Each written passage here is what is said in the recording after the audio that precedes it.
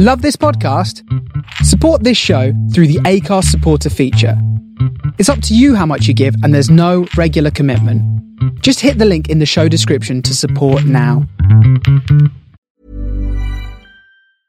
Hiring for your small business? If you're not looking for professionals on LinkedIn, you're looking in the wrong place. That's like looking for your car keys in a fish tank.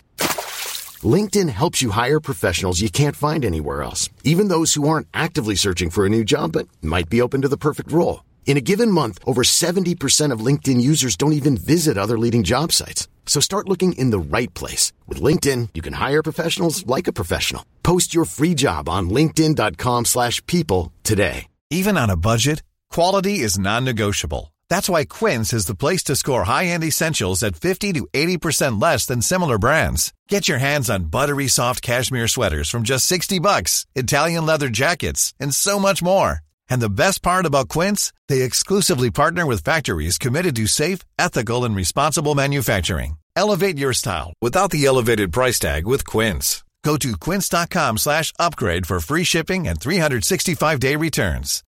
Since 2013, Bombas has donated over 100 million socks, underwear, and T-shirts to those facing homelessness. If we counted those on air, this ad would last over 1,157 days. But if we counted the time it takes to make a donation possible, it would take just a few clicks. Because every time you make a purchase, Bombas donates an item to someone who needs it. Go to bombas.com/ACAST and use code ACAST for 20% off your first purchase. That's bombas.com/ACAST, code ACAST. And they've turned defence into attack and got the opening try of the game. Shoulder onto the neck, no mitigation, so it's a red card. Straight red. Man, and away goes Farndale, and he's going to score, and this will be the icing on the cake for 14-man Edinburgh. Hello and welcome back to the Thistle Scottish Rugby Podcast. The countdown to the Six Nations is on and we are here every step of the way. Thank you very much for joining me. As ever, it's David, Matt and Alan chewing through all of the big issues in Scottish rugby. And the Scottish rugby negative news gods have given us some breaking news to talk about straight away, and we will be getting into that shortly. But first, Alan, how you doing, bud? Yeah, good. Had a nice little Burns night. Just me, the missus, and Freya on Monday night. Put her in a little kilt. She sort of cried and vomited everywhere, and we sort of put her to bed and had a great time. So there you go. Sounds lovely, Matt. Did you toast the bard? I did actually. Yeah. Nice bit of haggis. Made my own shortbread, actually, which is a complete disaster. Didn't look anything like shortbread. Tasted terrible. A couple of hours of my life I won't get back. But apart from that, it was pretty good, yeah. That was my greatest sort of thing I've done this week was my haggis lunchtime dish, which was the neeps and tatties fried in butter, put into a patty, and then the haggis also fried in the same butter and then put on top. And it tasted unbelievable. There you go. Scotland on a dish. Yeah, you turned it into a patty. Oh yeah, gotta love a patty. Anything, 99% of foods can be squished together and fried in a patty, and it tastes pretty good.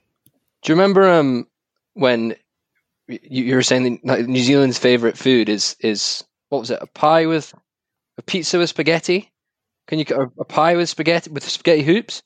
No, it's a pizza with spaghetti hoops, then sort of sprinkled on top of the pizza. It's a very common and delicious dish. So I was wondering if you could kind of work in haggis into that dish somehow. Haggis pizza with spaghetti hoops on top. There you go. Thank you very much.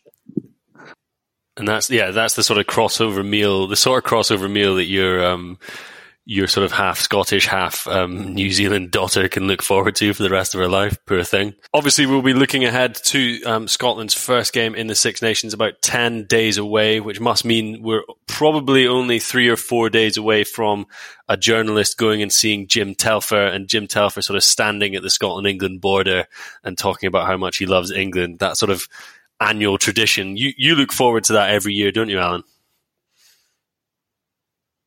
It's my favourite thing. Maybe him, and then maybe just like a little side journey to see like Peter Wright to get some like great quotes about how like terrible the English pack is. But no, I'm excited to see. I'm not sure what Jim Telfer's going to come up with. Definitely there'll be some sort of linkage to, I reckon, sort of Scottish independence and our sort of fighting kind of the oppressive overlords, which I'm quite excited to see and read. My favourite one was, I think, 2 years ago when he was looking. It was on his farm in Melrose, and it was sort of like it was talking about defending the border, which I just think was fantastic. I always wonder what sort of impact these things have, because all the quotes usually get read out to the England team, who I presume just sort of shrug their shoulders. But it's one of those Scottish rugby traditions that I love, and I'm looking forward to seeing it land whoever gets it this year. I do think we've got to the point now where, do you think a lot of the English players will know who Jim Telfer is? Do you think that 97 Lions tour has sort of carried on sort of past maybe our generation? I think he's still renowned, particularly for that speech. I don't think that many of the England players would be able to sort of tell you his coaching background and what he did with Scotland. But I think that speech has still got cuts across. But then I don't see him sort of sitting at home and you know giving the press some platitudes about how he doesn't really like the English. I don't think that has that much cut through, actually. No, I wouldn't have thought so. I think the England squad, if that was the thing that's going to throw them off their game this week or in 10 days' time, they've got bigger concerns about the mental fortitude of that squad. But we will come on to the potential frailties facing the England team and challenges they've had later on in the podcast. We're going to go through some news, some signing news, and it feels like the weekly departure of a big name from Glasgow Warriors. We're going to get into the latest news on that. But before we do so, a quick reminder of how you can keep in touch with us on Twitter at Thistle Rugby Pod, on Instagram, Thistle_Rugby_pod, in email, that's thethistlrugby@gmail.com, and we've got an absolute belter coming later on, and our newsletter, which is going to be with you every Monday morning, particularly during this Six Nations period. That's on Substack, Thistle Scottish Rugby Podcast on the Substack newsletter platform. So get on there, subscribe, and we will be there every Monday morning. But first things first, and thank you very much to the rugby news gods for breaking this about an hour before we started recording. Leone Nakarawa, I've not said that very well. Leone Nakarawa is leaving Glasgow to join Ulster at the end of the season on a 1-year deal. Alan, what sort of impact do you think this will have on Glasgow? I mean, if you look at the comparison to this season, not very much, because actually Nakarawa hasn't played that much rugby, right? You know, he's ultimately was away for quite a lot of it in Fiji, and obviously with COVID, etc. It's just we've not really seen too much of him across the season. I think there appears to be like a bit of an issue, I think, with the fact that he's gone to another Pro 14 club. I think in sort of Scottish rugby circles, we've become used to players leaving to go to either France or to go to England, and there's this kind of annoyance, but ultimately we've kind of accepted it that players will leave for bigger contracts. But I think the fact that he's left to go to another Pro 14 side just kind of cuts a little bit deeper.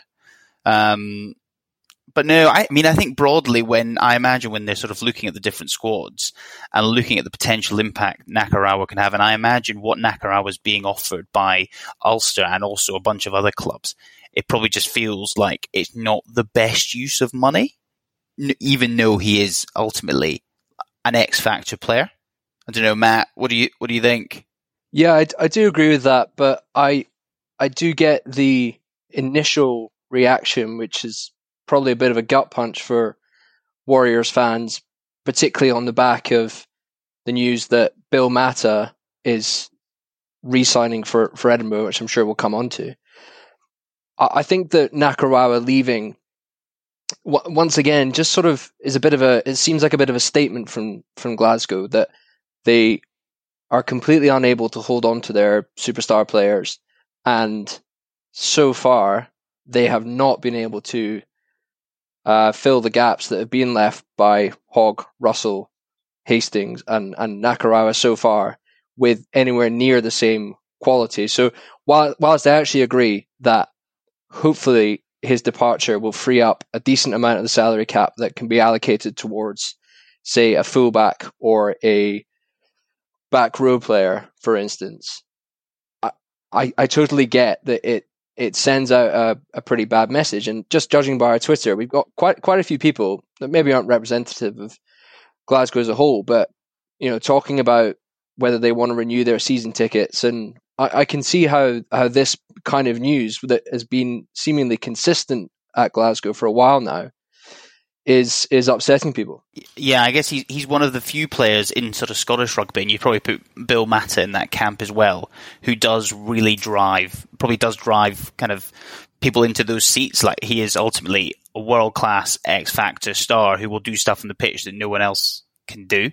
And I think especially, and I know we'll come on to it in a second, in a week where Bill Mata was unexpectedly announced that he was staying at Edinburgh, to then have obviously Leana Nakarawa then leave, just kind of gives this probably image that Glasgow aren't being given the love that potentially Edinburgh are. Yeah, I suppose it's a cyclical nature, isn't it? And it feels that Edinburgh and Glasgow are at very different points of that cycle at the moment. The speed at which Glasgow have gone from a Pro 14 final to now, swilling around the bottom of the their sort of conference and looking pretty abject in a number of ways is certainly a concern.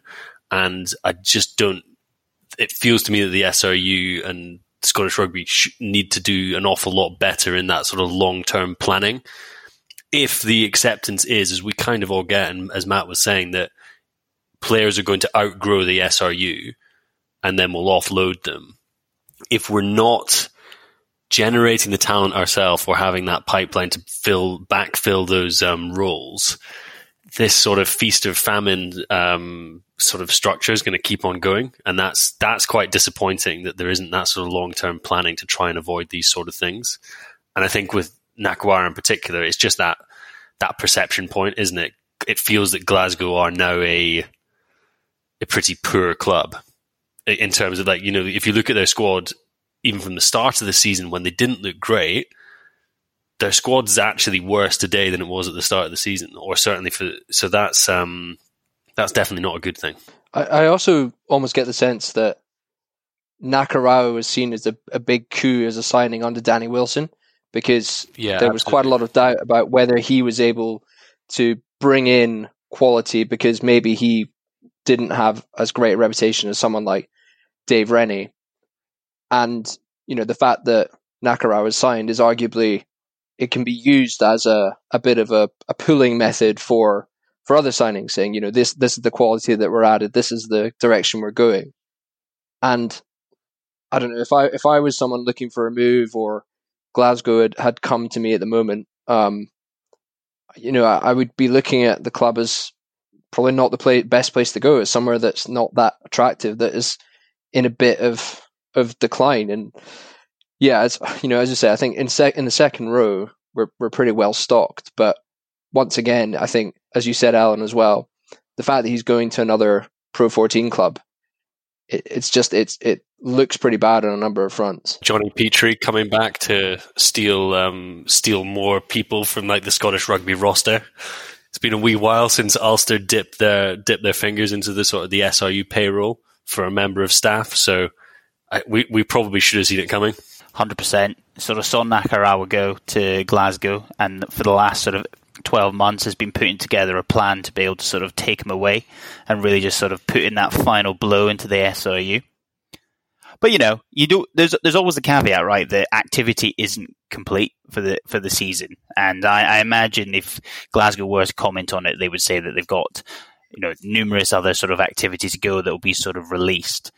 But I agree that if you are a non-Scotland player and you are now looking at Glasgow, you are weighing up Glasgow you're putting Glasgow in the same column as probably your Dragons and your Connacht, whereas 3-4 years ago you're putting them in with Leinster, Munster, etc. And that does have a big difference, especially for players who are getting a little bit older and want to potentially be winning things, So it's a bit of a tough one. But I imagine, we're just about to go into Bill Mata in a second. But now that Edinburgh have got Bill Mata, Hamish Watson, and Jamie Ritchie all nailed down on new contracts, Nakarawa's going, Ryan Wilson and Rob Harley are getting to kind of the end of their tenures at Glasgow.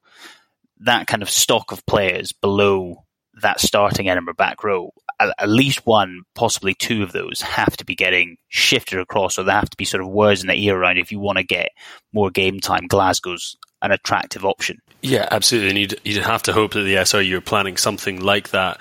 As you say, we are kind of already talking about it, but Big Bill Mata has signed an extension at Edinburgh, which certainly caught us by surprise. I seem to remember when he signed his extension right at the sort of the peak of his prowess a couple of years ago.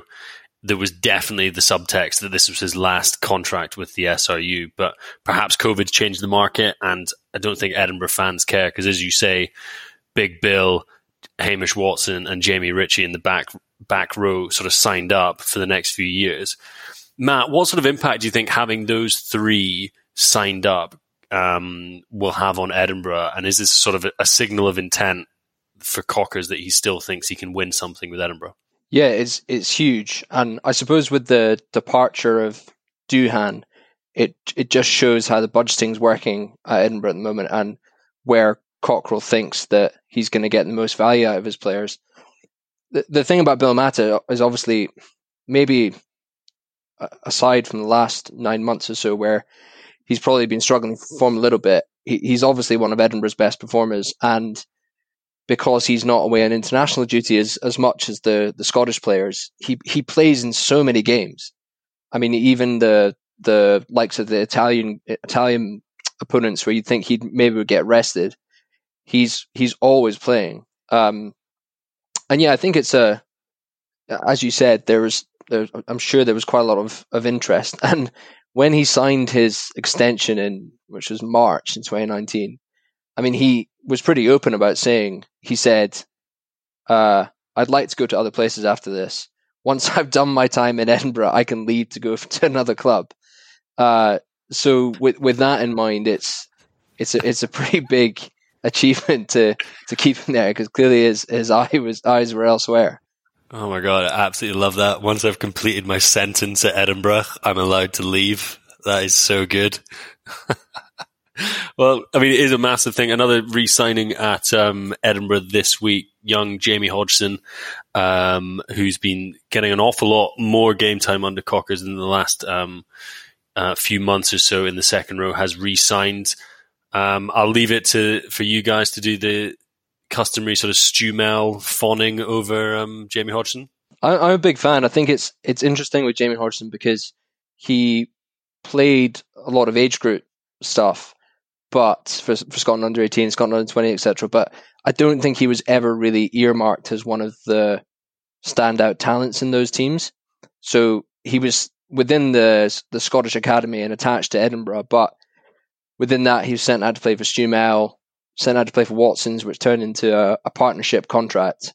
And I think it was when he was still on that partnership contract with Watsons that Cockerell started picking him. So he was still effectively on kind of a academy-ish contract when he started playing for Edinburgh. And since then, he seems to be a bit of a favourite under Cockerell, just kind of like a bit of a workhorse who puts in, like a pretty incredible effort and has been pretty good, particularly in sort of recent months. Sort of a really low grade Bakkies Bota. Really low grade, but loves to fuck people up, basically. I love how you came back there to clarify. You were like, not just low grade, really low grade. Poor bloke. I mean, it's a nice comparison. Yeah, I don't know if you'd want to be, a complete like for like with Bakkies Bota, because that's saying something about your character. He was fairly successful as a rugby player. Oh yeah, but he was a dirty fucker, right? Yeah. He was evil. Yeah, or 100%. Like the rugby allowed him to do acts that ultimately would be illegal in any other environment. Exactly. Wow. Perhaps we should leave our segment on Jamie Hodgson there, but he has re-signed at Edinburgh. They continue to do some nice, interesting bits of business, and both sides begin to sort of shape their sides for next season and beyond. Edinburgh were good enough for a win away from home, bouncing back from their 1872 loss against Glasgow. They went down to Zebre and won 26-10.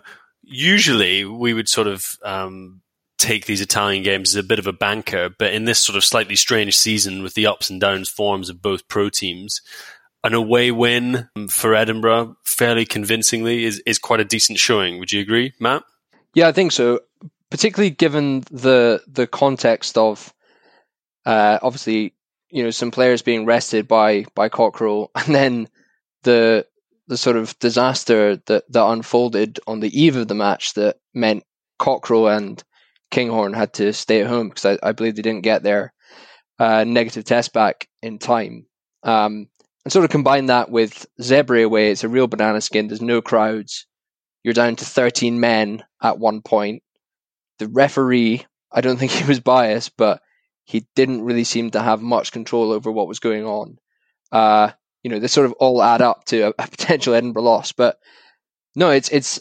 I think as we tweeted, it seemed to be one of those gritty, grinding out the win outcomes that have been lacking for Edinburgh recently. So hopefully it's something that they can build on, albeit it's only Zebre away. But I think they were sort of quietly impressive in how they went about things. This is what we've become, taking enjoyment from a win against Zebre. What's happened to Scottish rugby in the last 12 months? We just need to sort of we just need anything to sort of stabilize us. That's just the shot in the arm we needed. I think it's like the SRU were building us up. They're like, Bill Matters re-signed. Edinburgh beat Zebre because they knew Nakarawa was on the way. So they had to sort of they had to give us a little bit of joy beforehand. That's just they hold our emotions in the palm of their hands, just so tightly. But it was a board meeting on Monday, and they're like, right, the fans have had the win against Zebre, drop the Nakarawa. It's the right time just to slip it.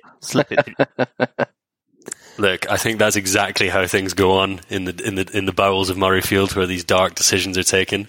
But I agree with Matt. I caught the second half of the game and subsequently caught up with a little bit of the first as well. The first wasn't much to shout about, but I was impressed with Edinburgh in the second half. I think there was a period, sort of 50 to 60 minutes, which ultimately sort of defined the game, where they were really under the cosh. It definitely looked, I think the scores were very tight. I think just one penalty in it at the time. And Edinburgh sort of saw off about 6 or 7 minutes of sort of sustained scrum penalties, tap and goes, pick and goes, etc. from Zebre. Will and Nell got put in the bin, and you just feel, shit, Zebre are going to score, they're definitely going to get ahead. But huge defensive work. They managed to get out, didn't give away any points, and then actually from there. Planning for your next trip?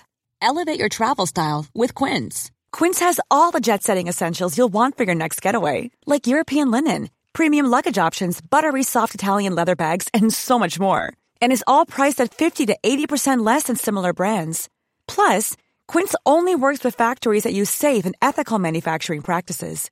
Pack your bags with high-quality essentials you'll be wearing for vacations to come with Quince. Go to quince.com/pack for free shipping and 365-day returns. I'm Sandra, and I'm just the professional your small business was looking for. But you didn't hire me because you didn't use LinkedIn Jobs. LinkedIn has professionals you can't find anywhere else, including those who aren't actively looking for a new job, but might be open to the perfect role, like me. In a given month, over 70% of LinkedIn users don't visit other leading job sites. So if you're not looking on LinkedIn, you'll miss out on great candidates like Sandra. Start hiring professionals like a professional. Post your free job on linkedin.com/people today. When they were still down to 14 men, they managed to go up the other end, get a penalty, sort of begin to eke out that sort of gap, which was quite impressive. And I think Jaco van der Walt had one of his better games. I think that is something that he does offer, is that slightly, I suppose, more workman-like, gritty performance when you just need someone to kick their goals. He did that very well. And I mean, one thing that I think is really exciting, we'll obviously come on to talk about Scotland centres shortly, but Mark Bennett's finding form again. Possibly not back to the peaks of 2015, but he's definitely coming back, scored a try in this game, and he just looks fit and firing again, which is really exciting, I think. Yeah, no, absolutely. And I think, for him, it's probably about getting that run of games. He's just not had sort of a consistent run of games for a club in a long time. And hopefully, you probably hope that even it's slightly under the radar, kind of when the Six Nations is going on, if he can continue to put kind of a good stretch of games together for Edinburgh. Obviously not sure what's going to happen in the summer in terms of summer tours, etc. But I reckon we'll probably see him back in a Scotland shirt. Potentially for, was it Romania away? Is the summer tour? I can't remember what it is now. Yeah, Romania. The biggie. Is it just Romania? Is it Romania and Georgia? Well, do you remember that sort of it got rumoured to be announced, but then Andy Robinson got asked about it, and he sort of said, the now Romania coach, and he sort of said, it's the first I've heard about it. So I don't know if that's been 100% confirmed, actually. I would absolutely love to go Bucharest away. As I said, we're still debating your stag destination, Dave. It's Bucharest away. Didn't think about that. Pray that COVID is past us and we can do Bucharest away for your stag do. That would be fantastic. I'm in. If that's happening, I'm signed up. Eastern European 48 hours is about as good as you can get for a stag do. Chuck a Scotland game in the middle. I should get to take, if that's the case, I should get to take the ball onto the centre circle or something like that. I did actually do some research, and there's one Scottish pub in Romania, but it's in a town that's like 250 miles away from Bucharest. Because I was thinking of whether we could do a live pod in Bucharest, but it might be a bit of a big round trip, or we could just do a big round bus journey. 250-mile bus journey across Romania for me to then walk out holding Jamie Ritchie's hand as the mascot for the Scotland team. That would be unbelievable. What a perfect weekend. The culmination of everything we've been trying to do on this podcast. Just end it. That's there. It. Pod's cancelled. So that was most of the things that we wanted to talk about with Edinburgh versus Zebre. I suppose it slightly nudges them into the chasing pack in Conference B. There's a sort of a group of them, the Ospreys and Scarlets, all sort of in that sort of middling area. And I think if Edinburgh can put a run together in their last 6 games, they've got a chance of pushing themselves a little bit higher up. Which you would hope they can chance do. Of what? Because it's the top. I suppose it depends if this Rainbow Cup actually happens, doesn't it? Because surely if the Rainbow Cup doesn't happen, they'll have to revert back to the traditional Pro 14 setup, would they not? Yeah, it's a fair shout. And it feels, especially, I'm not epistemologist or whatever the specific term is, but it feels like with the South African variant, and they've now banned, I think if you come from South Africa, you actually have to quarantine now for 10 days. So it feels like from a Rainbow Cup perspective that ain't going to happen unless all those squads come over and are just based in the UK for the entirety of that competition. So no, potentially you're right, actually, that Edinburgh and Glasgow have both got opportunities not to get first in their group, but to reach the top 3. So need to be sort of thinking about, if things do change, what does that mean for them? So sorry, Alan, what did you say you weren't? An epistemologist? I think that's right, yeah. Yeah, I mean, that's someone who studies knowledge. So, I mean, technically you could be right there. I think it might have been epidemiologist you meant. Yes, that's correct. I'm sure there's something ironic about describing yourself as a man who studies knowledge, but actually getting the description. Well, yeah, exactly. We probably don't need to dwell on that too much, but we will keep a keen eye on Pro 14 announcements to see if there are any changes, because I'm kind of with you. It feels to me that the Rainbow Cup, that feels like a stretch too far when we're preparing to close the borders. But who knows where this crazy pandemic will take us next. It also feels like they kind of went out a bit early and a bit hard with it.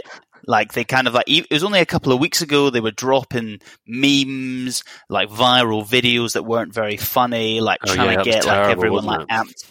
Yeah, but when you come up with a video as great as that, like you've got to strike while iron's hot. You've got to put that content out there. Yeah, exactly. It could be, there'd be so many Safari fixtures in the new Rainbow Cup. It would be unbelievable. Zebra's Bulls, Zebra's Cheetahs, Sharks, Lions. Yeah, that's true. Yeah, it's a shame. I'm not a big fan of Wales Online, but to be fair, when the announcement of the Rainbow Cup came out, their headline was "The Death Rattle of a Dying League." Oh my God. Well, I think we've strayed into naming animals, so I think we should probably kick on to talk a little bit about the big news that everyone's thinking about, which is the Calcutta Cup. A week on Saturday. Obviously, we'll be back next week to do a full-on preview once the squads are announced and really sort of hype ourselves up for that first massive weekend of the Six Nations. But there has been little bits of news dropping from the Scotland and England camps, which are worth having a little bit of a chew over. And first things first is something we're hearing from inside the camp itself, and that is lots of speculation on whether Cameron Redpath will be capped in his first game. As we understand it, him and Chris Harris are running together in the centres at the moment. So it feels like we might be seeing Redpath in that 12 jersey a week on Saturday. Matt, are you excited by that? Yeah, massively so. As we talked about last week, a wee bit surprised, just because I thought that Taylor would start due to his experience. But the thought of having Finn and Cam Redpath there, in particular, playing together is super exciting from an attacking perspective. And I think alongside Harris, that's quite a nice blend, actually. But what I'm hoping is that Redpath can be used in a way that really plays to his strengths. So I think sort of distribution and playmaking are big parts of his game. And if we can use him to get the likes of Duhan, Hogg, and whoever the other winger might be, someone like Darcy Graham, into the game, then that backline starts to look really quite tasty. I'm going to steal this from the Glasgow Warriors forum, but there was an interesting description of Cam Redpath, which was sort of Pete Horn, but with a higher ceiling, which I think is kind of a fair comparison in terms of kind of the type of players there are. But I do just think Cam Redpath is better in a lot of aspects and has the ability, obviously, he's only 21, to improve quite considerably. And I do think, when Pete Horn and Finn Russell played together, they did sort of complement each other quite well. They were playing especially kind of in 2018 when they were playing in that sort of extra game together. And whilst we've kind of talked about the merits of Harris for the last sort of 18 months. And, again, he's not the most exciting option in the world, but ultimately he appears to give that sort of level of stability and consistency that Tooney is after. And I imagine he's going to be wanting more than ever now that you're bringing essentially someone on debut in at 12. So, no, I think it's exciting. And I think if that backline that you've sort of outlined actually starts for Scotland going into that England game, I think Scotland fans have got a lot to be excited about. Yeah, absolutely. I mean, we put out a tweet to the effect that Redpath and Harris were looking like the starting centre partnership, and at least 2 people responded saying, "What has Harris got on Tooney?" Which is a fairly standard response. He hasn't endeared himself, but I do agree with you, Matt, that it's a really nice. There's a really nice blend to that partnership. Other news coming out of camp, Alex Craig, the Gloucester second row, is not in camp because of an injury. He stayed at Gloucester to have continued treatment on that. So Nick Haining has been training with the squad throughout the week. Whether that actually means he'll be involved in and around the squad next week is an interesting one. Alan, Haining at 8 for England. To be fair to Haining, whenever he's been asked to play for Scotland, he's stepped up to the plate and played sort of what I would say probably above how his sort of normal form. But I think in terms of this team sort of kicking forward, I'm pretty set that I think Matt Ferguson needs to be given more time in that number 8 shirt, and I think he can build that a nice sort of combination with Richie and Watson. So that's I think. Fair play, get Haining in the squad and sort of help out. I think it's a bit sad for sort of Alex Craig. I think sort of I haven't seen too much of him for Gloucester, but generally sort of a lot of positive noises coming out, and he appears to be able to sort of cover both second row and six. So kind of obviously gives you that sort of degree of adaptability, which should go missing. Yeah, and he seems to be a Tooney favourite. He's been brought into the squad a few times, but he's never quite been given that opportunity yet. So it would be good to see him have a sustained time in that Scotland squad and see what he could possibly do. No, I did an interesting point to make just back on the Cam Redpath piece was it sort of came out via sort of interviews over the last week that it sounds like, Gregor Townsend, has obviously been in conversation with Cam Redpath for, the last few years, but then it sounds like he was asked to come and join the Scotland squad in the autumn, and I think he's obviously said from a PR perspective that he felt he wasn't ready for international rugby, which, fine. I mean, that's not a real thing, but it's I guess it's like quite a good way to sort of palm off the question. I guess, ultimately it does feel a little bit like he was sort of waiting a little bit longer to sort of assess his options, and I think he had the opportunity to play for Scotland, England and France, and clearly sort of now with a bit more time, obviously we'll never know what conversations have been had with England and maybe France, although it doesn't really sound like there's been too much.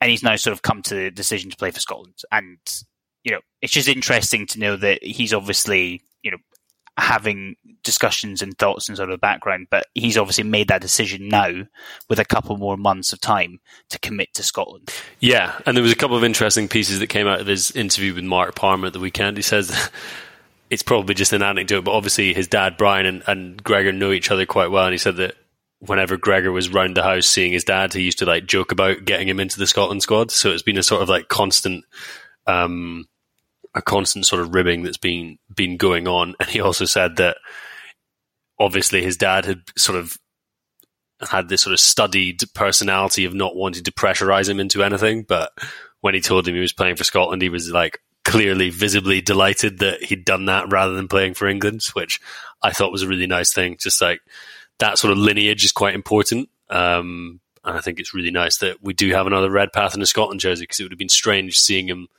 if he'd lined up for England, and extremely strange if he'd lined up for France, even though he was able to. No, and I guess I've actually got a little quiz for us right at the end, but an interesting little fact is both Brian Redpath and Gregor Townsend's last game was against Australia in the World Cup in 2003. Oh, really? Yeah. It wasn't. I hope that wasn't a quiz answer, because you've just given it away. Final bits on this. As I say, we'll be back next week to talk about it, but England not having the happiest time sort of pre-Six Nations, sort of expected first-team players or first-team squad players, Joe Launchbury, Joe Marler, Sam Underhill, all being ruled out via injury or, in Marler's case, a personal decision not to travel with the squad due to COVID, and Mako Vunipola out already. I saw some conversation on social media this week that England are vulnerable. Matt, do you buy into England being vulnerable against Scotland next Saturday? I mean, I think the players that are missing are pretty key players. They're your two first choice looseheads, and also Kyle Sinclair hasn't been included because of his ban, who's your first choice tight head. And then adding Launchbury to that and Underhill. Launchbury is looking like he probably was going to start in second row. So, I don't think England are ever really going to be vulnerable, because they have probably the most depth out of any rugby team in the world. As shown by the fact that Jack Willis has been brought in for Sam Underhill. But, does it give Scotland a better chance? I think it does. Alan, Scotland for the Calcutta Cup? I'll save my predictions for next week, but probably not. But probably not. Well, it's a lovely little teaser of your proposed negativity. So yeah, as we say, we will be back to talk all things Calcutta Cup and Six Nations next week once once we know all the teams. So we'll check us back here next week. I had one bit of AOB before the quiz to finish things off, and subscribers to our newsletter, that's on Substack, will have seen we put out the question about an Edinburgh scrum call called Argentina. It was very audible if you were watching the Zebra game at the weekend, that there was a few scrums when they were sort of screaming Argentina before engagement. We asked what that question was, and thank God for the listeners who know more about us. Duncan Mackay emailed us in. That's the thistlerugby@gmail.com. And here's what he had to say. He said, "Hi, gents. Long-time listener and very much a kindred spirit of the Negatron in terms of my predictions, thoughts and feelings around Scottish rugby. That said, I appreciate the efforts on the pod of both Matt and Dave to try and keep Chipper and Luke and keep the spirits up. I saw your question as to why shouts of Argentina may be going on in games recently in the newsletter. Argentina ball is traditionally a call for an 8-man shove at the scrub, where rather than hanging off and putting in minimal effort as they usually do, the back row players are asked to bind tightly and put maximum effort into the shove in the scrum." Does so that there you go. always happen? Duncan's also very kindly, knowing our affliction of not being able to tell the difference between loose heads and tight heads, he's actually listed out all of the current contracted Glasgow and Edinburgh and Scotland props in a list of loose head and tight heads. So I'll send that round, lads, so we'll never make that mistake again. So for those who were wondering about Argentina ball, there you go. Duncan Mackay has sorted you out. And that was it. That was my last bit of any other business. So Alan, do you want to take us out with a quiz? Yeah, I mean, as I said, I thought it was quite interesting that Brian Redpath and Gregor Townsend's final game was that sort of quarter-final in the 2003 World Cup. I know sort of Tooney did make himself available, I think, for some of the games after that, but then I can't remember exactly what happened. He either didn't get picked or he definitely wasn't kind of picked for sort of the starting team. But I know all three of us watched a lot of that 2003 World Cup compilation VHS back in the day, and I thought we'd give a little stab of trying to get through some of the starting 23s as you can. So you've both got 3 lives, and we're going to go back and forth, and you've got to tell me a player that was in the starting 23 in the 2003 quarterfinal against Australia. And because you're not going to be as good, Dave, we can start with you. Gregor Townsend. Gregor Townsend is correct. Tom Smith. Yeah, correct. Brian Redpath. Yeah, correct. I'm sticking close to the brief here, lads.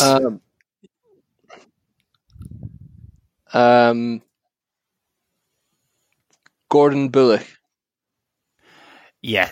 Gordon Bullock was in the front row with T. Smith. Dave, what you got? Jason White. Jason White is correct, playing at 6. Nathan Hines. Nathan Hines in the row up against, I think, Justin Harrison. Would he have been with Stuart Grimes? He was in the row. He's in the boiler room with Stuart. Nice. Correct. Strong. That is good. That is really strong, actually. For some reason, Stuart Grimes is one of those sort of like names that sticks with me. No idea why. Old Grimesy. Old Grimesy. Cammy Mather. Cammy Mather is correct, playing 7 up against George Smith. Simon Taylor at 8, and we've completed the back row. Only got one starting forward left. Was it Bruce Douglas? Slightly cut out. Did you say Bruce Douglas? Oh, we've lost Matt. He's been going in and out a little bit. Actually, did you see that happening? Yeah, I thought he might have gone away. Oh, you back, Matt? You back, Matt? Yeah, I did say Bruce Douglas. Okay, see, we're going to cut that out or not. Yes, Bruce Douglas was the other starting prop. There we go. Got the front 8 done. Dave, you've got 5 of the starting back line, or we've got any of the 7 subs. Up to you. I'd like to go for someone from the starting back line, please. Glenn Metcalf. Starting at fullback, Big Glenn. Nice. Boom. Kenny Logan. Correct. Who also that might have been his last game. I think as well, it was. I would imagine. Yeah. So many Scottish rugby legends going down that game. Have we said Chris Patterson? We have not said Chris Patterson. Starting at 10. The drop Chris. goal. I know. That is epic, to be fair. That drop goal is unbelievable. Yeah.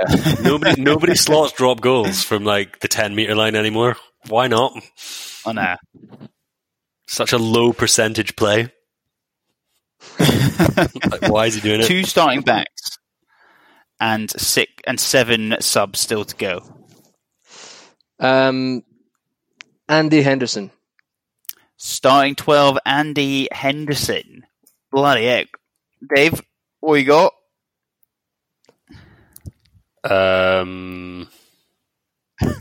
Not tough. No, not a great deal. I wouldn't say. Who might have been kicking around at that time? Someone like Scott Murray or something like that. Scott Murray was on the bench. Was he? Well done. Oh, yes. Was Townsend playing 10? So Townsend was playing 13. Chris Patterson was playing 10. And so from the starting team, the only player we're missing, I'll give a bit of a hint, is a winger. So, Daniele. Daniele is correct. Do you remember in that video? Because remember he scored some banging tries it was either USA or maybe Japan, I think, in sort of the earlier rounds. That was when he sort of really burst on the scene.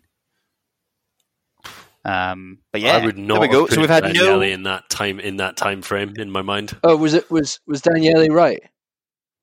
Oh, sorry, did you not hear me? Yes, Daniele was right. Yeah, sorry, I keep cutting out. Okay, I'm going to quickly. Can I quickly do some people on the bench then? Well, you've both got 3 lives left, Dave. Yeah, I keep cutting out. I'm just trying to strike with irons hot. Mate, if you cut out and we can't get to you, you lose a life. It's fine. Fair enough. You're up. What you got? But you got 5 seconds. So if Redpath was starting at 9, who would have been coming through? Who's on the bench? Nice logic. Too early for Custer. Who are you going for? Who's the other one then? Well, it must be Mike Blair then. Is that an assist from you, Matt? Mike Blair is correct on the bench. I suppose, Custer got in the 2005 tour, didn't he? So, yeah, maybe not too early. Yeah. But it was Mike Blair. Good. Was Robbie Russell on the bench?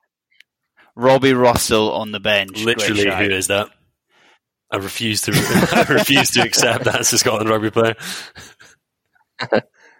Absolute legend. Who else? Dave, you still got 3 lives. So you got 2 backs, 2 forwards. 2 backs, 2 forwards. 3,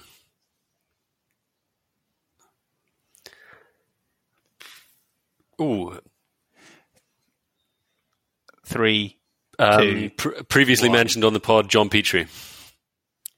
John Petrie is correct. He was on the bench. He's haunting us, John Petrie. He's everywhere. Right. To be fair, 100% record, and we're down to 3. We've got 2 backs and 1 forward. Matt, who have you got?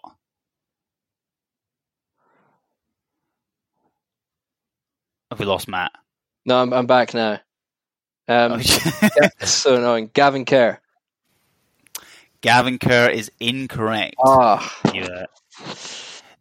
I feel like, Dave, you're on a hot streak. What have you got? I have zero faith that you're going to get any of these 3, but you're on. Let's see what you've got. Just chuck out there. I mean, we're talking about what? Early 2000s Scotland props, and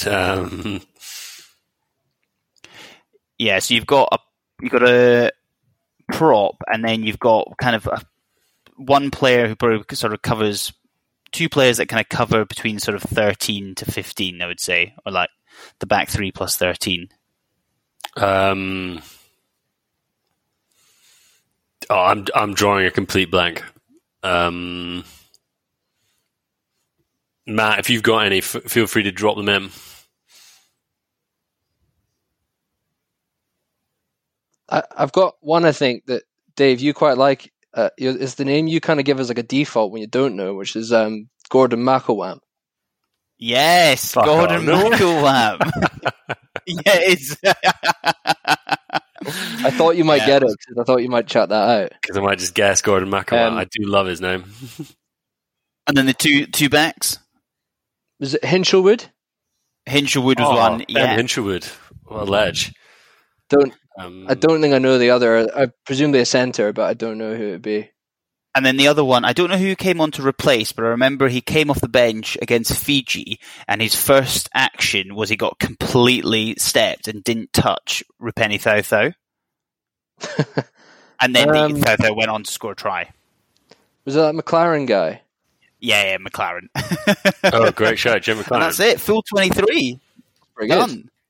That's not too bad. That was actually good. I did a lot better than I thought you were going to do. That's my like sweet spot of niche, like rugby knowledge. Oh yeah. Well, Alan, thank you very much for that. That was great. And as I say, we will be back next week to preview Edinburgh, Scotland versus England, Calcutta Cup, first game of the Six Nations. So join us back on the pod here.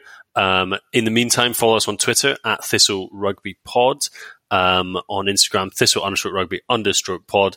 Send us an email like our pal Duncan Mackay did. That's the thistlerugby@gmail.com. And make sure you sign up to the newsletter on Substack, Thistle Scottish Rugby Podcast, and give us a review on Apple iTunes. That would be absolutely fantastic. We're very excited about the Six Nations period. We've got lots of exciting stuff coming up.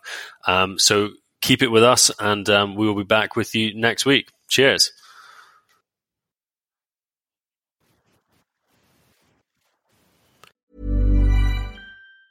Hi, I'm Daniel, founder of Pretty Litter. Did you know cats tend to hide symptoms of sickness and pain? I learned this the hard way after losing my cat, Gingy. So I created Pretty Litter, a health monitoring litter that helps detect early signs of illness by changing colors, saving you money and potentially your cat's life. Pretty Litter is veterinarian developed, and it's the easiest way to keep tabs on your fur baby's health right at home. Go to prettylitter.com and use code ACAST for 20% off your first order and a free cat toy. Terms and conditions apply. See site for details. Even when we're on a budget, we still deserve nice things.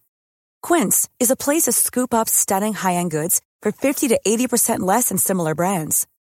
They have buttery soft cashmere sweaters starting at $50, luxurious Italian leather bags, and so much more. Plus, Quince only works with factories that use safe, ethical, and responsible manufacturing. Get the high-end goods you'll love without the high price tag with Quince. Go to quince.com/style for free shipping and 365-day returns.